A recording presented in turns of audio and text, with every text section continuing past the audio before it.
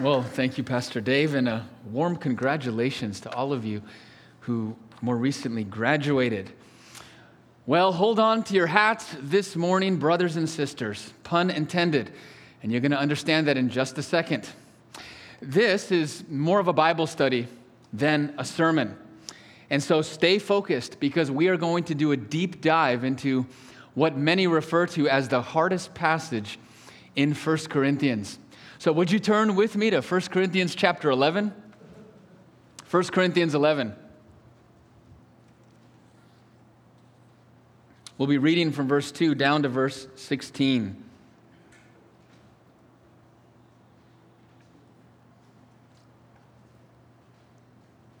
Beloved church, hear God's word. Now I praise you, brethren, that you remember me in all things and keep the traditions just as I delivered them to you. But I want you to know that the head of every man is Christ. The head of woman is man, and the head of Christ is God. Every man praying or prophesying, having his head covered, dishonors his head. But every woman who prays or prophesies with her head uncovered dishonors her head. For that is one and the same as if her head were shaved. For if a woman is not covered, let her also be shorn. But if it is shameful for a woman to be shorn or shaved, let her be covered. For a man indeed ought not to cover his head, since he is the image and glory of God. But woman is the glory of man. For man is not from woman, but woman from man. Nor was man created for the woman, but woman for the man. For this reason, the woman ought to have a symbol of authority on her head because of the angels. Nevertheless, neither is man independent of woman, nor woman independent of man in the Lord. For as a woman came from man, even so man also comes through women. But all things are from God. Judge among yourselves. Is it proper for a woman to pray to God with her head uncovered? Does not even nature itself teach you that if a man has long hair, it is a dishonor to him? But if a woman has long hair, it is a glory to her, for her hair is given to her for a covering. But if anyone seems to be contentious, we have no other custom, nor do the churches of God. Let's come to God in prayer. Sovereign and gracious God, we know that your word is living and active. We know that when you speak, your word does not return void, but it goes forth to accomplish your intents and purposes. And so we pray, speak, O Lord, in and through the preaching of your word. Speak light and life into our souls. Feed us and fill us with the truth of your word. Nothing else will satisfy. No one else will do. We look into your most holy word to see the face of Christ, who is the living word, the word become flesh. It is in his holy and precious name that we pray. Amen. In the age of radical feminism, LGBTQ, and the sexual and gender revolution, to simply stand and read a passage like 1 Corinthians 11 is a dangerous thing to do. Honestly, and to be real, some of us already feel a bit uncomfortable. We feel uncomfortable because the world that we live in, because the culture that surrounds us champions the exact opposite of what Scripture teaches.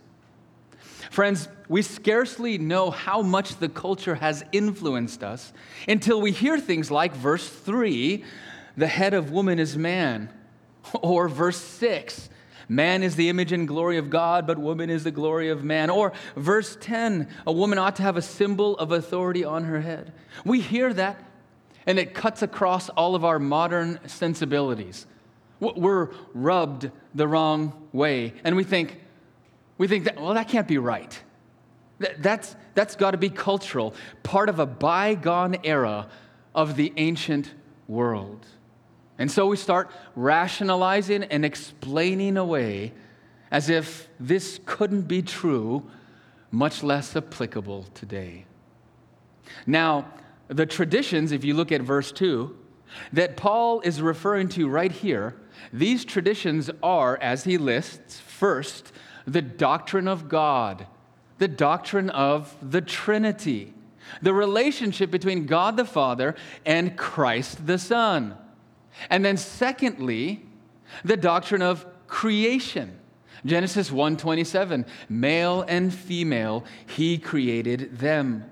These doctrines these teachings, this truth cannot be changed. It cannot be manipulated or discarded.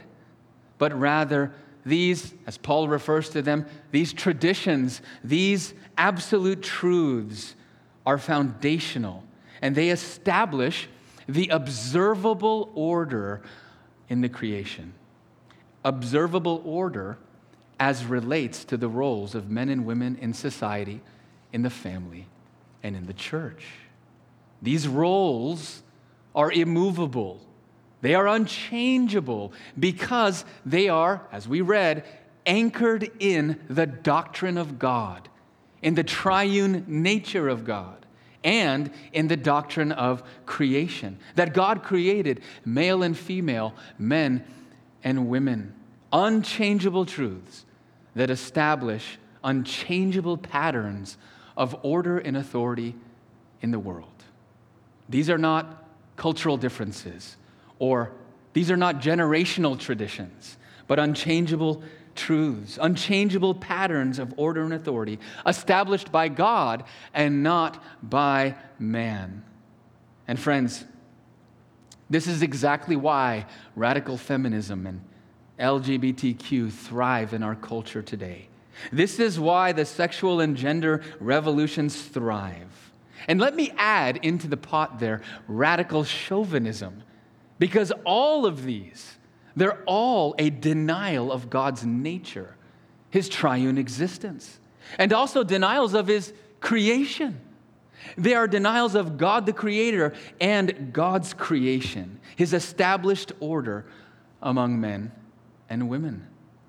Beloved, the unbelieving world has both denied God and his created order.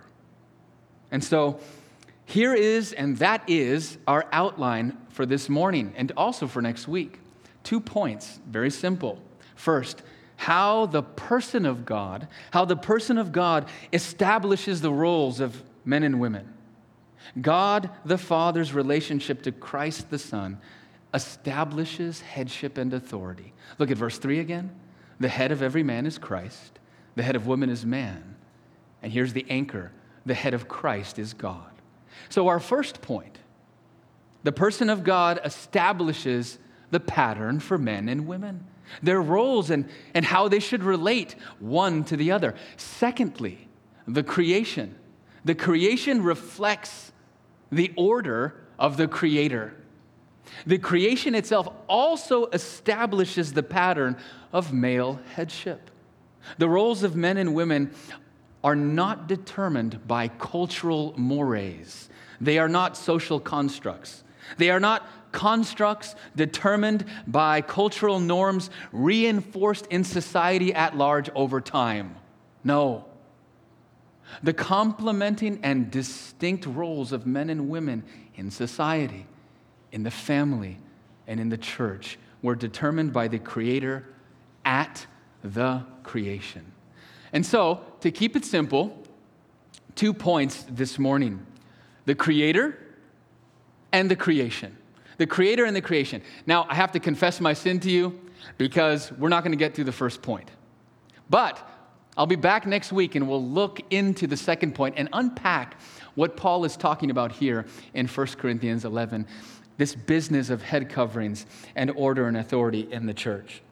And so this morning, the Creator.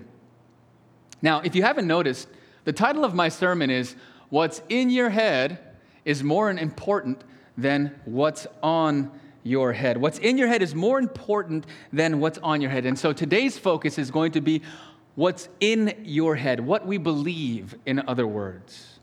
Being clear about what we believe will help us unpack Paul's discussion on head coverings and, as you read, hair, and we're going to look at all of that next week. After all, what we believe should always come before and determine how we live. Now, before we drop into the outline, the first point, I need to set the stage for us. Set the stage so that we are all on the same page. You see, the reason why 1 Corinthians is so critical today. The reason why it is so controversial, more so today perhaps than any other generation, is because the unbelieving world has denied the Creator and His creation. Well, you say, well, that's been true since the beginning. And yes, you're absolutely right about that. But as that denial of the Creator and the creation continues from generation to generation, depravity continues to evolve, or I should say devolve, spiraling into deeper and deeper irrationality and deeper immorality. Jesus said in Matthew 24 that lawlessness would abound and that the love of many would grow cold. And friends, it grows cold and colder yet still. Paul said that the ungodly suppress the truth in unrighteousness, denying the Creator and His creation, and thus becoming futile in their thinking, exchanging the truth of God for a lie, Romans chapter 1. For this reason, Paul says, God gave them over to their vile passions, exchanging the natural for the unnatural. Friends, track with me. It is one thing to deny the God of Scripture, but it is another thing to deny the existence of God outright.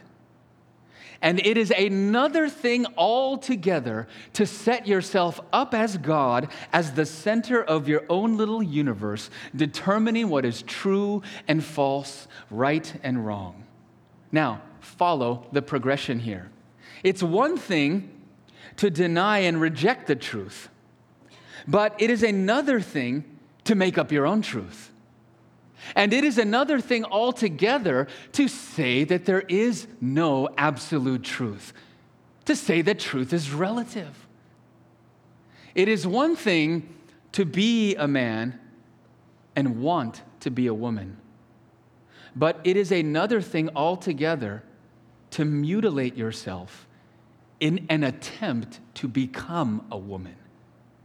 And then it is another thing altogether to deny biology and to deny creation, only to say that biological sex and gender are not determined by our biology, by biological science, but instead, those categories are determined by my psychology, by how I feel. So that feeling female, feeling like a girl, is what makes you a girl.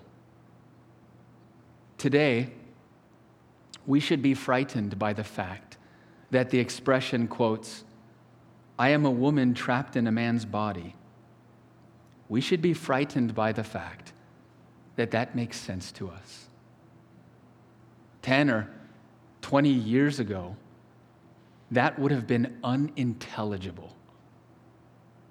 Friends, this makes sense to the modern mind because having deified self and become their own creators, fallen, depraved man can now create and recreate themselves as they see fit, as they choose, as they desire, as they feel. Follow the logic. If gender is not biologically determined, as the world teaches, then why transition? Why gender reassignment surgery? If it's not biological, then why try to change your biology? This, friends, is madness. They're not even playing by their own rules. This is depravity and free fall as it spirals into greater and greater irrationality and immorality. And that is why 1 Corinthians 11 is so controversial today. Not because what the Scripture teaches has changed, it never has, and it never will, but because the generations of Adam's fallen race, they continue to spiral into lovelessness and lawlessness, denying and ever denying the Creator and His creation, suppressing the truth in unrighteousness with greater and greater force, driving thus the modern mind into greater irrationality and immorality. Brothers and sisters, this is why the light of God's truth is so critical. It is not that we just know God's truth, but friends, we must saturate ourselves in God's truth. We must soak in God's truth. And this creator-creation, this creator-creature distinction is critical for us, that it be anchored in our minds and in our hearts. Because this creator-creature distinction gives us eyes to see this world and this culture as it is in truth, so that we understand and see that the expression, the statement, I am a woman trapped in a man's body, is rooted in a denial of the Creator and His creation. And let me end this long introduction by reminding you that this God-denying world is not the enemy, but the mission field. You understand that, right? This is not the enemy. This is the mission field. Melvin Tinker wrote this: we must oppose the world to save the world. This is not the enemy, but the mission field. Paul himself, in the context of 1 Corinthians, says, if you look back in chapter 10, verse 32, he says, give no offense to anyone. And he says this, he says, please all seek their profit, not your own. Why? Verse 33, he says, that they may be saved. Friends, God sent His Son, Jesus Christ, into a creator-denying world, into a creation-denying world to save sinners like us. And God demonstrates and manifests, He exhibits, He displays His own love toward us in that while we were still sinners, still denying Him and His creation, in that while we were still sinners in that state, Christ died for us. Jesus said, God did not send His Son into the world to condemn the world, but that in Him the world might be saved. He who believes is not condemned, but he who does not believe is condemned already, for he has not believed in the name of God's one and only Son. John 3, 17 and 18. We must never lose that gospel focus.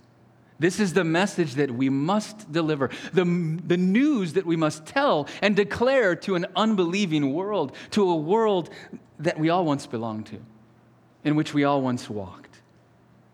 And while we were yet sinners, the mercy and grace of God offered to us in Jesus Christ. God, who is rich in mercy because of the great love with which He loved us, even when we were dead in our trespasses, made us alive together with Christ. By grace you have been saved. We must never lose that gospel focus. And as we study the world and the culture and understand the depth of its darkness, we must never forget or lose sight of the light of the world. And we now in Him, we are that light. We are that city set on a hill.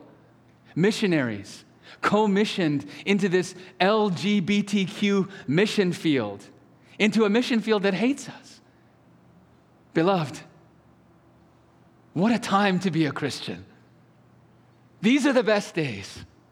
These are the best days. C.T. Studd said this: some want to live within the sound of church or chapel bell. I want to run a rescue shop within a yard of hell.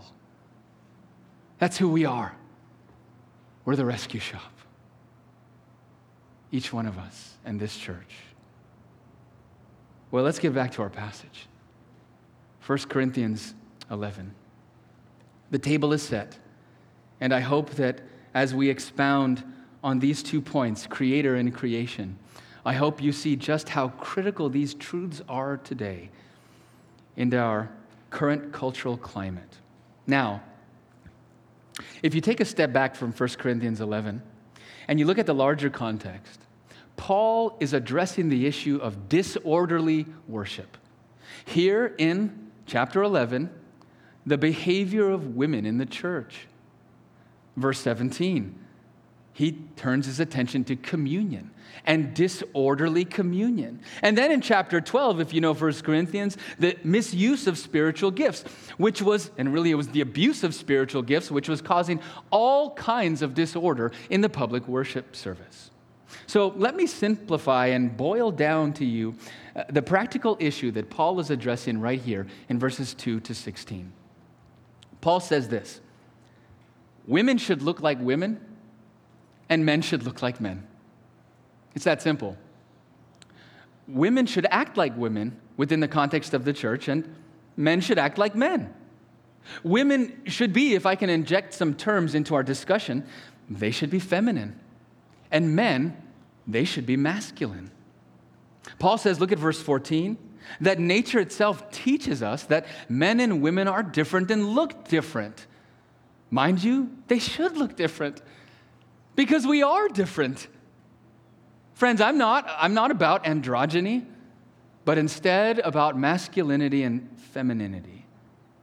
And the violation of that created distinction was causing all kinds of disorder and confusion in the church at Corinth. Disorderly worship, even to the point where the angels, they were looking at, what is going on in Corinth? I don't know if you caught that note. We'll get to and unpack that a little bit more next week. That was the issue here in 1 Corinthians 11. And so to reestablish order, Paul takes the Corinthians back to the source of that order, to the Creator himself. Now, notice what Paul does here. If we're looking at verse 3, he sandwiches the disputed relationship between the undisputed relationships. In other words, the head of woman is man. That's the one that's disputed, right? What he does is he sandwiches that disputed relationship between the head of man is Christ and the head of Christ is God. And so we're trying to get to the meat of the sandwich, to the middle, if you will. And please note that these three relationships are not all equal or parallel. Men and women, in other words, don't relate to one another exactly like God relates to Christ the Son. The point that Paul is simply making in listing out these three relationships is to highlight that there is order, authority, and submission in each of these relationships. Now, I said the S word. Did you hear it? Submission. People don't like that word in our culture today because when they think of submission today, we think of superiority and inferiority. We think of inequality. But friends, that's absolutely not the case with biblical submission. And by submission, order, and authority, I do not mean inferiority or inequality. Example, when a police officer pulls me over, which is more often than I like, when a police officer pulls me over and he or she exercises an authority over me, this requires my willing submission. Why? Because of the established order. That doesn't mean that the officer is somehow superior as an individual to me. No, absolutely not. They are simply playing a role in an ordered society. And they are given that authority, that role for the benefit of the common good. In other words, for my benefit. So, submission and authority do not necessitate inferiority or inequality. I told you this is going to be a Bible study. I told you to hold on to your hats. We got to keep thinking because we're going deep. We see this in classrooms, teachers and students. We see this on sports teams, coaches and players. Friends, we see this in our families, parents to children. And look at verse 3. Paul says, I want you to know this. He says, this is of vital importance. In order to understand how women should relate to men and men to women, you need to know this, that the head of every man is Christ, and the head of Christ is God. This passage, beloved, is about headship, submission, and authority. which is why it's so controversial and why it's so problematic today. Because no one likes those things in our culture. In our culture, authority is negative, and it is usually associated with the abuse of authority, the abuse of power, as if they were one and the same. So let's start with the first relationship, okay? And then we'll jump to the third before addressing the second, the middle relationship. So we'll talk about the bread ends before we get to the meat. And let me say real quick, 3 statements here.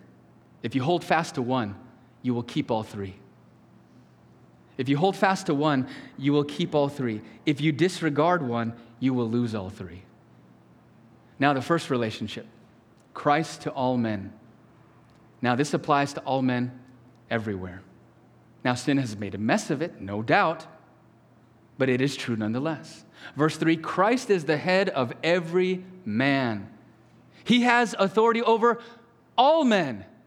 All men must submit to Christ. That means that at work, brothers, or in the world, or in school, wherever God would have you, all men are to model their lives after Christ. In the office, Costco, the grocery store, in your community, among your neighbors, in the home, Christ is head. He is head of the home over every household. And therefore, men are to model in the home with their families. They are to imitate and model their behavior after Christ in submission to his headship. This is true in the church as well. Christ is head over all the elders, over deacons and leaders and members. People ask me, who's the senior pastor at your church? Because you can't be, because look at you, you don't got any gray. And I say, oh yeah, I think you know my senior pastor. His name's Jesus. We don't have a senior pastor at my church, and you know Pastor Danny comes and Pastor Dave comes here, and they preach to you from this pulpit. Because Christ is the head of the church, you understand. And we are all in submission to his headship, to his leadership. Now, we might not like that. That might cut across our cultural sensibilities, but it doesn't really matter, does it?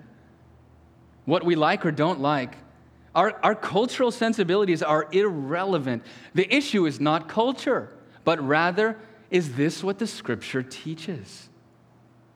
And let me say, and emphatically say, that headship, submission, and authority here, these are based in love. Oh, I need to underline that and underscore it and highlight it and italicize. These are based in love. This is not submission based in superiority, but love. This is not submission, headship, authority based in force or the exercise of power, but love. This is not coercive submission, but based in love. And friends, until we get that straight, we'll never understand headship or authority or Christian submission. And we'll always be threatened by it until we get this straight. Until we get this straight, we're going to get caught up with what we put on our heads instead of what's going on inside of our heads. And so Paul is saying, our understanding of these truths is more important than the hat we wear. More on that next week. Okay then. First, Paul says, Christ is the head of every man. And then let's look at the third statement. What does he say? Paul says, the head of Christ is God. Now, because our Trinitarian theology is rock solid, because we know our Trinitarian theology, and because we all understand that headship means authority and implies submission, we know that while the Son of God is equal to the Father, he is equal in essence and in being. That said, in God's eternal plan of salvation, the Son of God submitted to the authority and headship of his Father.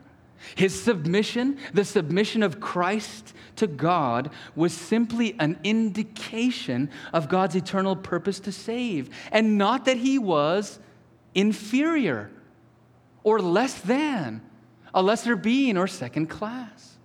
Now, there's a lot of young people at my church, and so I get the opportunity to preach at their weddings. And I often exhort the man to look to Christ, to love your wife as Christ loved the church. And then I turn to the bride and say, and your example is Jesus as well. Because Jesus is the ultimate example of submission. He submitted to his heavenly Father. Both of y'all look to Christ. He was not submitting because he was second class or less than. No. In the eternal plan of salvation, Jesus played a role. Christ, Messiah. And thus, the head of Christ is God. He humbled himself. He was sent. He became obedient to the point of death. And his submission does not mean that he's second class, that he is less than the Father in his being or worth. Absolutely not. That would be heretical. It simply indicates that God had a plan, and that plan required order, submission, and authority to be executed. And mind you, the submission of Christ was not based in superiority, but love. It was not based in the exercise of power, but love. It was not coercive. God wasn't twisting the arm of his Son, but it was from love that he submitted himself to his heavenly Father. And so now we come to the center of the sandwich. Having rightly understood the first and the third statement, we come to the second. Therefore, a woman's submission to the loving leadership and headship of men in society, in the family, and in the church, this never and in no way reduces her to second class. This submission is not based in superiority or inferiority or some kind of inequality. And so there is no place for chauvinism here, you understand? This is not men first. In fact, that chauvinistic men first mentality is totally unbiblical. It dishonors God, and it is a rejection of Christ's headship. I hate chauvinism, and so should all of us. Friends, a woman's submission is simply her expression of her belief that there is an order among the sexes that reflects the purposes and person of God. God is sovereign and in control, and he has created and ordered his creation. And what he says goes. In other words, his order, that's my order. There is order in the Trinity, in the person of God, among Father, Son, and Holy Spirit. An order and economy as it relates to the plan of salvation. And this is what theologians refer to as an economic trinity. Creation reflects the Creator. And so, believe it or not, brothers and sisters, the way we interact with each other, men and women, is a reflection of God himself. Which is why there was disorder in the church at Corinth. Beloved, if we don't see that our manhood and womanhood are rooted in the person of God, we will start saying things like, oh, masculinity and femininity are just social constructs and a product of personal preferences and culture, instead of being rooted in God. No, friends, Scripture teaches interdependence and complementarity. Yes, she was made to help. Do you know why? Brothers, do you know why she was made to help? Because you need help. There's no other way to say it. You see, a principle is taught in her creation. She was made to help. And that word is used to describe the Holy Spirit, and that is glorious. And I won't unpack that. We're going to save it for next week. But let me say this. The fact that God made her thus as a helper, this does not mean that men shouldn't help. Absolutely not. Throughout Scripture, men in their role, in their masculinity, are described as servants. Servants. And I like what many refer to as servant leadership or servant headship. To be Christ-like is to serve and help. Adam was not specifically made to help, but that doesn't mean that he shouldn't help, that he shouldn't serve. In the order of creation, as you know, Adam was made before Eve. And God saw that he was alone. Can you imagine God looking down at Adam, walking around in the garden, crazy man talking to himself? And God's like, that's not good. I need to do something for that guy. I need to make someone for him. He's walking around the garden talking to rhinos. This isn't good. I need to do something for him. I need to make someone to help him. And so she was made perfectly to complement him, to help him. Why? Because he needs help. But we're going to talk about the beauty and order of the creation next week. A beauty and an order that reflects the Creator himself, just as he said, let us make man in our image, male and female, he created them. Beloved, we must understand the Creator if we're to understand ourselves, our manhood, our womanhood, our masculinity, our femininity. We must not deny our Creator, else we will destroy the beauty and complementing differences of the sexes. As a result, we will try to be our own creators, determining who and what we are, thinking that our identity is malleable. Christians, if we don't live with Creator God at the center of our universe, then we will live in a world of our own making, a world that will collapse under the weight of our own false notions of ourselves and who we are, a world of false expectations and misplaced desires that will never be satisfied. Well, we pick up next week. We pick up with the creation. And once the Creator and creation distinction is in place, we will be equipped to understand this whole business of head coverings. Join me for prayer.